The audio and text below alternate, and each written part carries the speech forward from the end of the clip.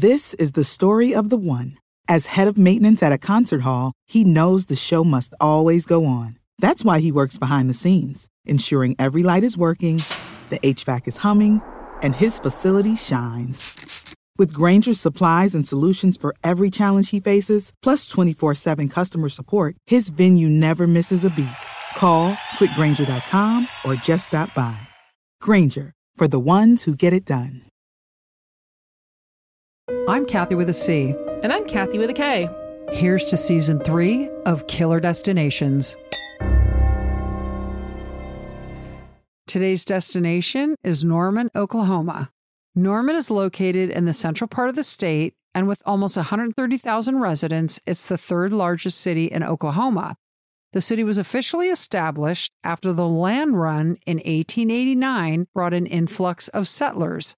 Under the provisions of the Homestead Act of 1862, the land run allowed a legal settler to claim 160 acres of public land, and those who lived on and improved the claim for 5 years could receive a title.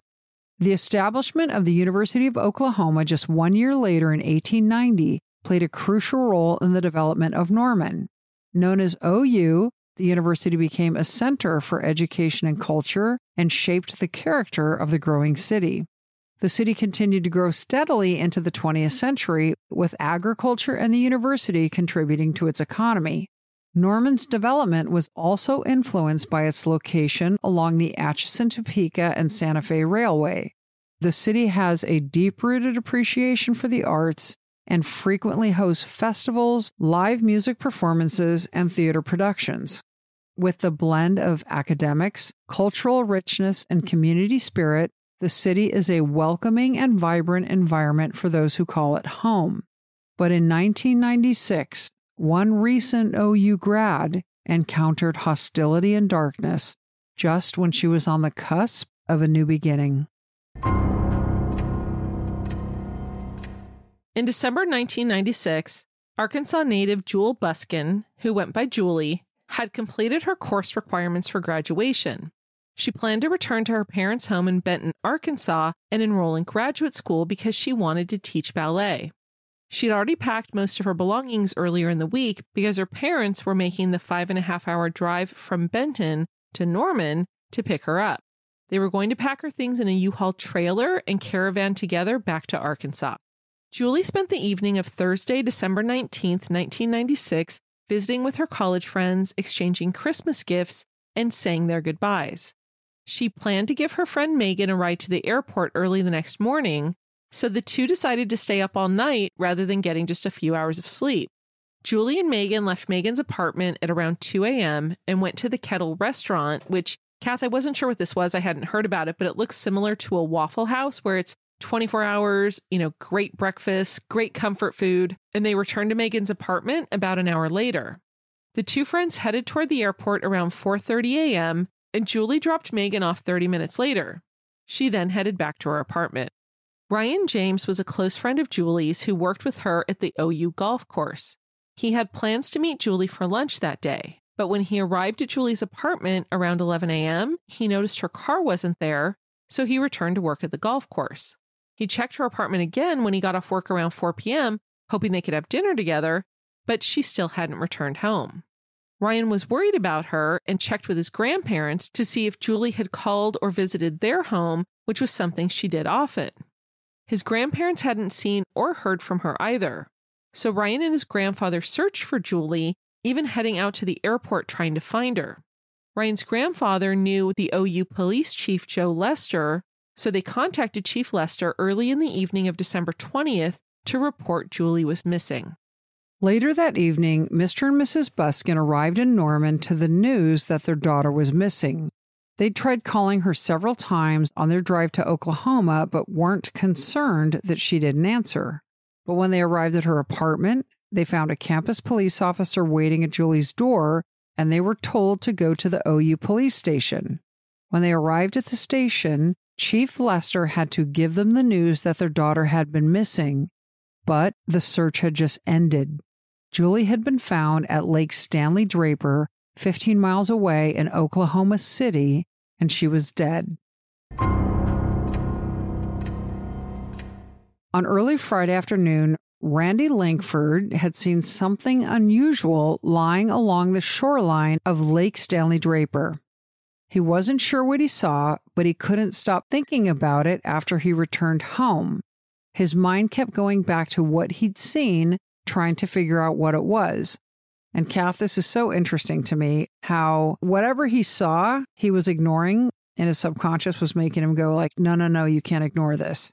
Like that happens a lot in real life. Oh, yeah, absolutely. You know? And especially when it's something that you don't want to think it is what you think it is. Correct. Totally. So after dinner that evening, Mr. Langford returned to the lake with his wife. They shined their flashlights down onto the shoreline, and they both saw what they believed was a body lying at the water's edge. They reported what they saw to police, who soon descended on the scene to investigate the body and preserve evidence. From the physical description and the missing persons report originating from Norman concerning a female student, Oklahoma City police quickly deduced they found the body of Juli Busken. Juli was found floating face down. Her head and shoulders were in the shallow, freezing water, and her hands were tied behind her back with black shoelaces. Juli's body was clothed when she was found, but her jeans were unbuttoned and unzipped, and her underwear was partially rolled down her thighs. Kath, I am assuming by this description that her underwear and her pants had both been pulled down, but whoever did this to her pulled her jeans back up, and so her underwear was sort of like left rolled along her thighs. That's kind of what I'm envisioning. I had the same thought. Late in the evening of December 20th, 1996, OU police found Juli Busken's red car parked just across the street from her apartment building. One door was ajar and the interior light was on. Inside the car, police found a pair of pajama bottoms and other clothes strewn across the back seat. A cell phone, a CD player, and a radar detector were missing. When they say a radar detector, are you thinking like police scanner or what? Yeah, I think what it is, I had cousins who weren't from Southern California. Mm-hmm. They were more in a more rural area. Mm-hmm. And it was like a little box that you would attach to your dashboard. And as you were driving through these rural areas, which didn't have stoplights or stop signs or whatever, so you wanted to speed really fast, it would pick up any kind of radar waves that were around, and it would make a sound so you knew to slow your car down so you wouldn't get caught speeding. Oh, nice. So I'm assuming that's what hers was as well. 2 days after Juli's body was found, police said they suspected her car was driven to Lake Stanley Draper where she was found. Based on interviews with witnesses, authorities were able to initially narrow down the time they believed Juli was killed to between 5:30 a.m. and 1:30 p.m. The early morning time was based on when Juli was seen dropping her roommate off at the airport, and then the later time was based on Mr. Langford's statements to police that he first saw what he thought was an object in the water at about 1:30 p.m. The Busken family declined to speak with the press the following day, but Juli's high school principal, John Butler, who was also a close friend of the family, spoke warmly about Juli to reporters. He'd known the Buskens since they'd moved to Benton from Hot Springs, Arkansas, 7 years prior. When Principal Butler met Juli, she was a sophomore in high school and was involved in a lot of activities. She was an accomplished ballerina and traveled 50 miles round trip to Little Rock for her classes. At OU, Juli was a member of the Oklahoma Festival Ballet Company and had just earned a bachelor's degree in fine arts with an emphasis in ballet. 3 days after Juli's body was found, more than 300 people attended her funeral in Norman. Investigators theorized that the killer drove Juli's car or forced her to drive it to the lake, and then the killer drove it back to her neighborhood before abandoning it. Oklahoma City police spokesperson Captain Carlton said that authorities had responded to a disturbance along Juli's block shortly after 5:30 a.m. on Friday morning, the day Juli died. At the time, Captain Carlton said that the police were not going to release details, but said investigators did not believe the incident was linked to Juli's murder. The next day, he did a complete 180 and said they were confident the disturbance was related to Juli's abduction. Kath, what happened was around 5:30 a.m. on Friday, back at the apartments where Juli lived, at least 3 people heard a woman scream in terror. A man named William Alves, who was a Norman police officer, actually lived in the apartments, and worked off-duty security. When he heard the screaming, he went outside and looked around, but found nothing. One witness lived across the parking lot from Julie's apartment building. She also heard a woman scream and a man saying, "Just shut up and get in the car." She said she then heard a car door opening, then closing, the sound of footsteps, and then another car door opening and closing. She then heard the car start and squeal its tires as it drove away at a high rate of speed. Norman police officer Kyle Harris arrived at the apartments around 5:51 a.m. in response to the 911 call. He found nothing suspicious at the apartment building. According to the autopsy, Julie's cause of death was a contact gunshot wound to the back of her head. The bullet's trajectory caused multiple fractures, but never left her skull. You know, Kath, what was interesting about this is that the way that it was described in court records is that the bullet entered her skull from the back and it went to the front. It didn't leave her skull, and instead it changed directions and went from left to right before going straight up. But at no point did it ever pierce through the skull and leave. I thought that was super interesting and super odd. Yeah. Especially because it was a contact wound. I mean, this gun was right up against that poor girl's head. Exactly. The medical examiner noted that Julie's nose and forehead were scratched and bruised, and there was blood in her left nostril. The autopsy also noted several oval-shaped bruises on her inner thigh. Other abrasions led the medical examiner to determine that Julie was sexually assaulted. Cavity swabs were preserved for DNA analysis. Police recovered several items of evidence from the crime scene at Lake Stanley Draper. Investigators could see 2 sets of footprints leading to the water's edge and only 1 set leading away, which they marked and photographed. They also discovered a discarded pink leotard bearing the initials JB. Criminalists eventually used the genetic material recovered from Julie's underwear and the pink JB leotard to develop the DNA profile of an unknown suspect. Investigators spoke with several witnesses who reported that they may have seen Julie's red car on the day she died. These sightings allowed police to further narrow the time frame within which Julie was kidnapped and killed. One witness saw a young man driving and a young woman in the passenger seat who looked terrified. Another witness saw a man driving a red car, matching the description of Julie's car. He noticed because the red car cut him off in traffic. These 2 witnesses worked with police to give a description of the man and assist with the creation of a composite sketch of a possible suspect. You know, Kathy, what I thought was interesting about the second witness, this was the man who said he noticed the car because it cut him off in traffic. This man was actually based at Tinker Air Force Base in Oklahoma City. He was actually coming home from work and said that he remembered this guy because he cut him off in traffic. The driver of Julie's car didn't seem to be paying any attention. And so this guy who was in some way in the Air Force, I don't know if he was enlisted, I don't know if he was an officer, he actually gave chase. Oh, did he really? He did. And the Air Force guy turned off before he actually was able to catch up with the guy driving Julie's car. And so there was never like an ending to it. But I just thought it was funny knowing that he was in the Air Force, that he actually admitted to police that he had road rage and was chasing the guy who cut him off. Police and the Busken family tried to keep the crime fresh in the public's mind with the hope that somebody would remember something. OU Police Chief Joe Lester said that whoever raped and killed Julie had to go through the holiday season with those crimes on his conscience. Surely that person would be acting differently and someone would notice. Chief Lester said that it would likely be a tip someone initially regarded as insignificant that would be what solved Julie's case. Almost a month after Julie was killed, her parents spoke to Penny Owen with the Daily Oklahoman. Mr. and Mrs. Busken said they had a strong faith in God and knew that their daughter's short-lived pain ended with her being in a better place. Julie was the youngest of 3 daughters, and they'd lost a son who would have been a year older than Julie to a virus when he was 9 weeks old. But Kath, this was my favorite part of the conversation they had with the reporter. Mr. and Mrs. Busken told them that while the crime tore their family up, it did not tear their family apart. That's very impressive. And it's such a distinction. I mean, as I've said, like, you lose a family member, families shatter, period.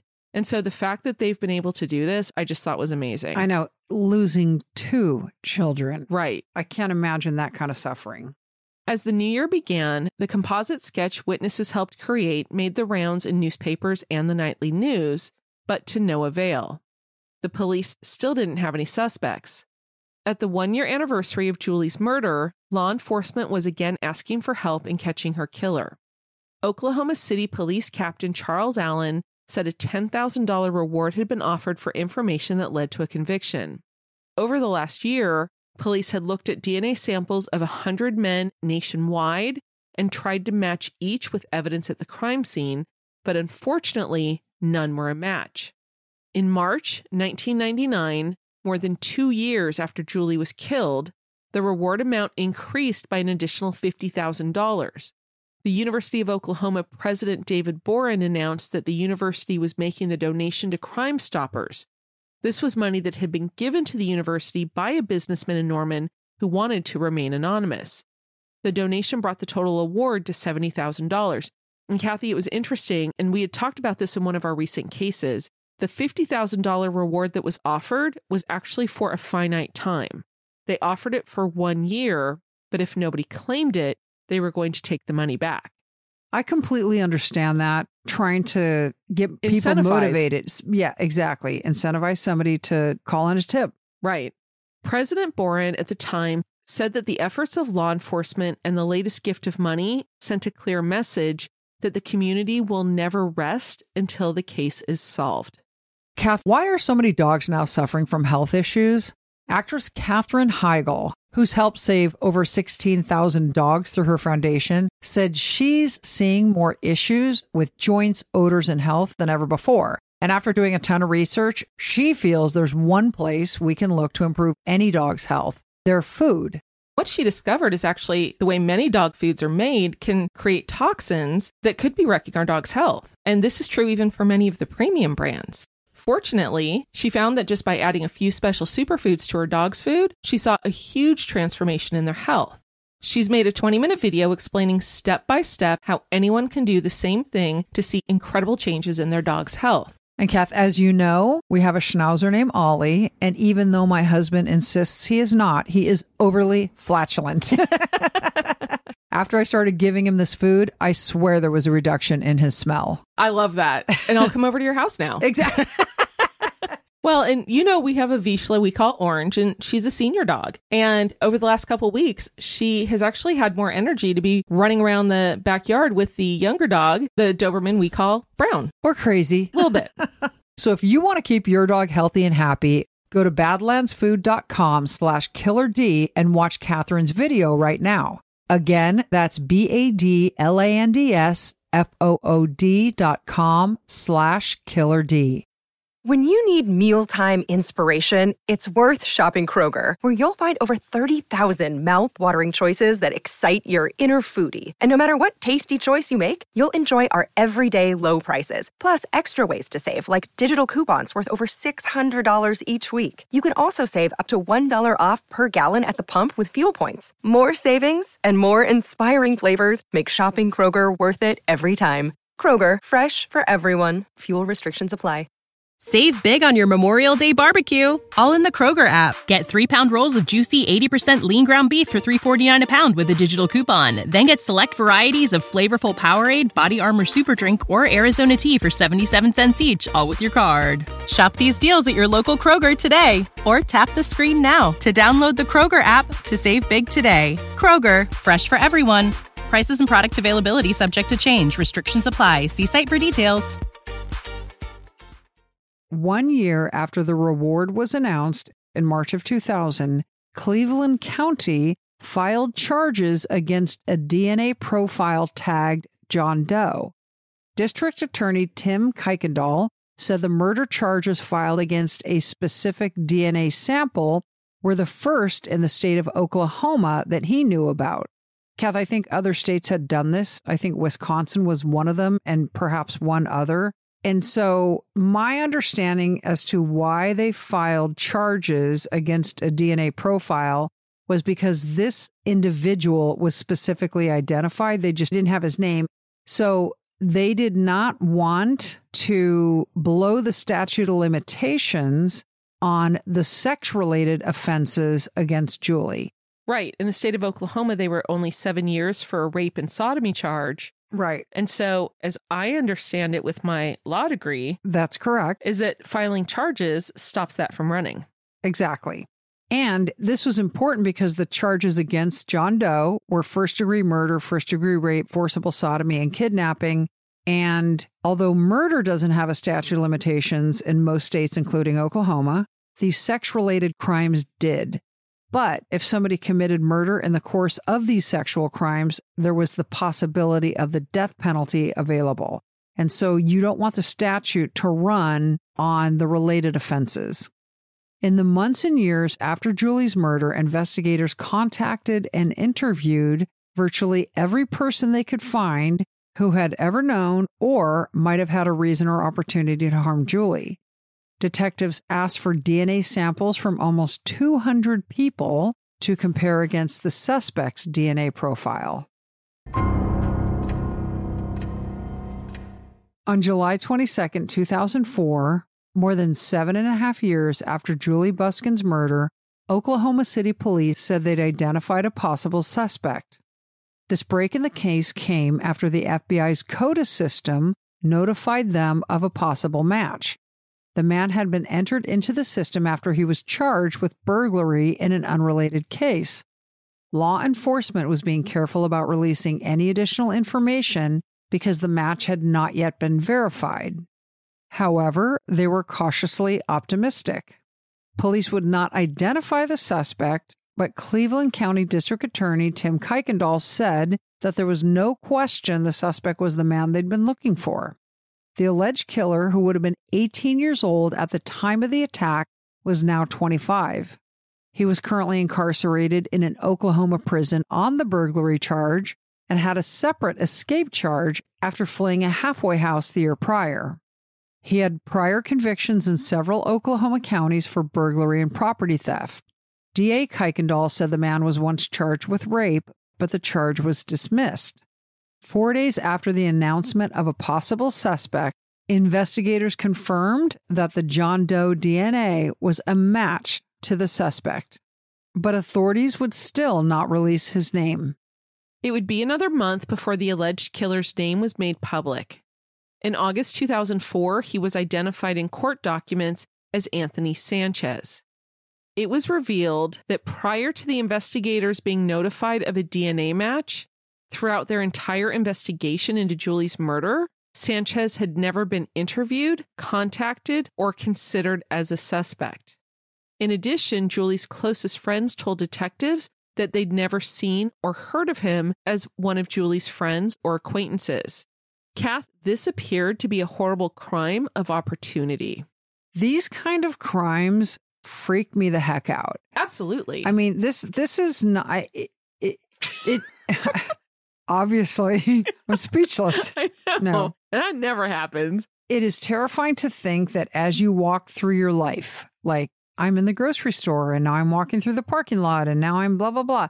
You have no idea who you're passing. Right. Impulsive crimes of opportunity, they're just so scary. They are, because there's so many things we can control, right? But that's one of the things we can't, and the outcome can be catastrophic. Yes, exactly. Like somebody choosing you in that moment of time. Like that is so terrifying to me. And do you remember we even talked about this with our very first case, Denise Huber? Oh, perfect example. And remember, my mom told us at the time that you can do everything right. Yep. And still have something like this happen to you. Totally. Like it's so scary. It really is. It was after this man's name was announced that the district attorney said he would be seeking the death penalty. Prior to trial, Sanchez's attorneys argued that the DNA evidence should be excluded because forcing criminals to give a DNA sample was unconstitutional. The judge overruled the defense motion and said he found no merit to the challenge. Trial started on February 6, 2006, more than 9 years after Juli's murder. Kath, Juli's friend Megan, this was the friend who she drove to the airport the morning that she was taken, testified about their last night together and Julie's father told the jury about an opal ring he and his wife had given to Juli that she never took off. But when police found her body, the ring was missing, and it has never been found. He also described the horror of being told by the police that his daughter had been found dead. Sanchez's ex-girlfriend, a woman named Kristen Setzer, testified that she was shown cell phone records from Julie's phone. Now remember, the phone hadn't been found in Julie's car, but detectives were still able to get her phone records. When police got the phone records, they discovered that Julie's phone had been used for several days after Juli had already been found deceased. On the stand, Ms. Setzer was able to identify several of the numbers as belonging to friends of Sanchez's, as well as some of his ex-girlfriends. The cell phone, however, has never been recovered. Despite this early testimony, the jury was swayed by the DNA evidence. It was the sperm on Juli's underwear and her pink leotard that linked Sanchez to her murder. According to court records, Melissa Keith, the director of the Oklahoma City Police Department's DNA lab, was the prosecution's last witness. She testified that the odds of the DNA recovered from Juli's clothing belonging to anyone other than Anthony Sanchez were in the trillions. A comparison to a DNA profile from mouth swabs taken from Sanchez in 2004 indicated that the profiles they found on Juli's body, on her underwear, and on the pink leotard were all identical. The defense did not call any witnesses, and Anthony Sanchez did not take the stand in his own defense. On February 15, 2006, after deliberating for 3.5 hours, the 9-woman, 3-man jury reached its verdict: guilty of first-degree murder, rape, and sodomy. According to an article in the Daily Oklahoman, before the jurors were escorted from the courtroom, Sanchez stood up, turned toward the Buskens, and shouted, "Mr. and Mrs. Busken, I swear to God I didn't kill your daughter." Members of his family began to cry and were led from the courtroom by deputies. The judge then ordered jurors to be escorted to their cars. Kathy, I read that the reason the judge had the jurors escorted to their cars is that after Anthony Sanchez's family got upset and they were crying, some of them were blaming his attorneys very loudly. And when they were escorted from the courtroom and they were out in front of the courthouse, they were just plain angry. And remember, the jurors had just found Sanchez guilty of all of these things. Right. And so I think the judge was just concerned that they might be impeded on their path to their cars. They were going to get a whooping on the way to the car. Outside the courtroom, Mr. and Mrs. Busken declined to comment on Sanchez's outburst, and Mrs. Busken simply said she was happy with the verdict. During the penalty phase, Sanchez's family and friends described him as a caring person who was often the champion of the underdogs.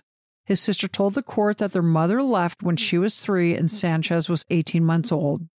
After that, she had no contact with them and was in and out of prison for drug crimes. Sanchez was raised by his father and stepmother. Mr. and Mrs. Busken told the jury how their daughter's death had affected them. They said they went to bed every night thinking about Juli and woke up every morning thinking about Juli. They talked about missing her smile and her laugh and watching her dance. And also, Kathy, at the sentencing hearing, there was a woman who was Sanchez's girlfriend. She lived with him starting 5 years after Juli was murdered. Now, of course, she didn't know that he had killed Juli, but she said after she broke up with him, he went to her house and basically lied in wait for her to get home and then raped her when she got home. And then after he raped her, he tied her hands together with shoelaces and told her he'd burn her house down with her and her child in it if she went to the police. So, of course, she promised she wouldn't go to the police, but she did. And he was arrested and charged with second-degree burglary and first-degree rape. However, in a plea deal, the rape charge was dropped and he was sentenced to the burglary charge. But it was when he went to prison for the burglary charge that he was required to give his DNA for the first time that then became a match. Yep. After 2 days of testimony during the penalty phase, the jury deliberated almost 9 hours before reaching a decision.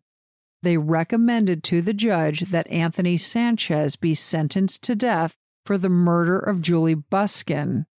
And Mr. Busken, after this, Kath, said that he was sad that any of this had to happen. He said 2 lives had been lost because someone made a bad choice.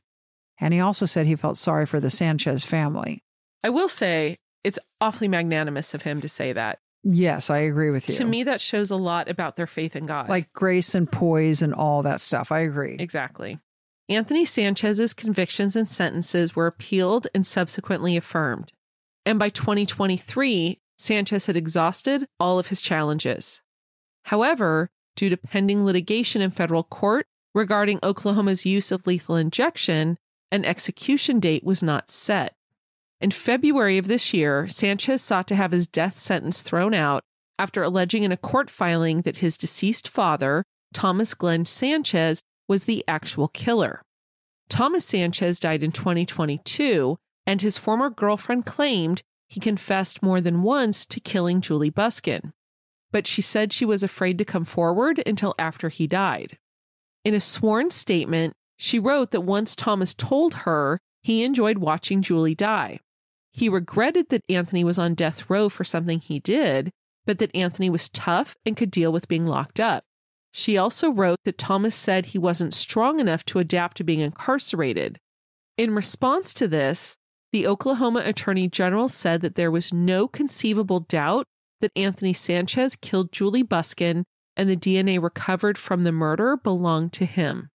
Sanchez's attorney also sought a stay of execution in federal court to have more time to go through evidence from the case. The United States Supreme Court rejected the request. On Thursday, September 21st, 2023, Anthony Sanchez was executed by lethal injection after Oklahoma resumed using it after a 6-year moratorium. Oklahoma Attorney General Gentner Drummond said in a statement, "Justice was served today for Juli Busken nearly 27 years after her life tragically was taken. My hope is that today can bring some measure of peace to her family and friends." Thanks for listening. Hope you all are having a wonderful holiday season. Patreon's available. 3 amazing tiers, extra episodes for you to listen to on your way to grandmother's house, on your way to wrapping, cleaning, or just ignoring your family. Right. Exactly. Go to patreon.com. The October bonus episode was on the DC Snipers, which is an amazing story.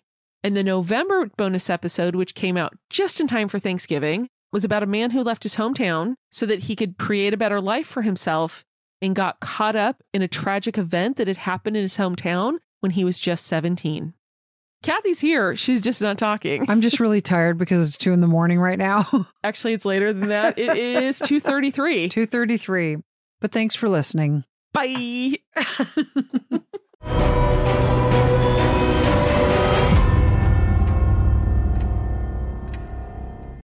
When you need mealtime inspiration, it's worth shopping Kroger, where you'll find over 30,000 mouth-watering choices that excite your inner foodie. And no matter what tasty choice you make, you'll enjoy our everyday low prices, plus extra ways to save, like digital coupons worth over $600 each week. You can also save up to $1 off per gallon at the pump with fuel points. More savings and more inspiring flavors make shopping Kroger worth it every time. Kroger, fresh for everyone. Fuel restrictions apply.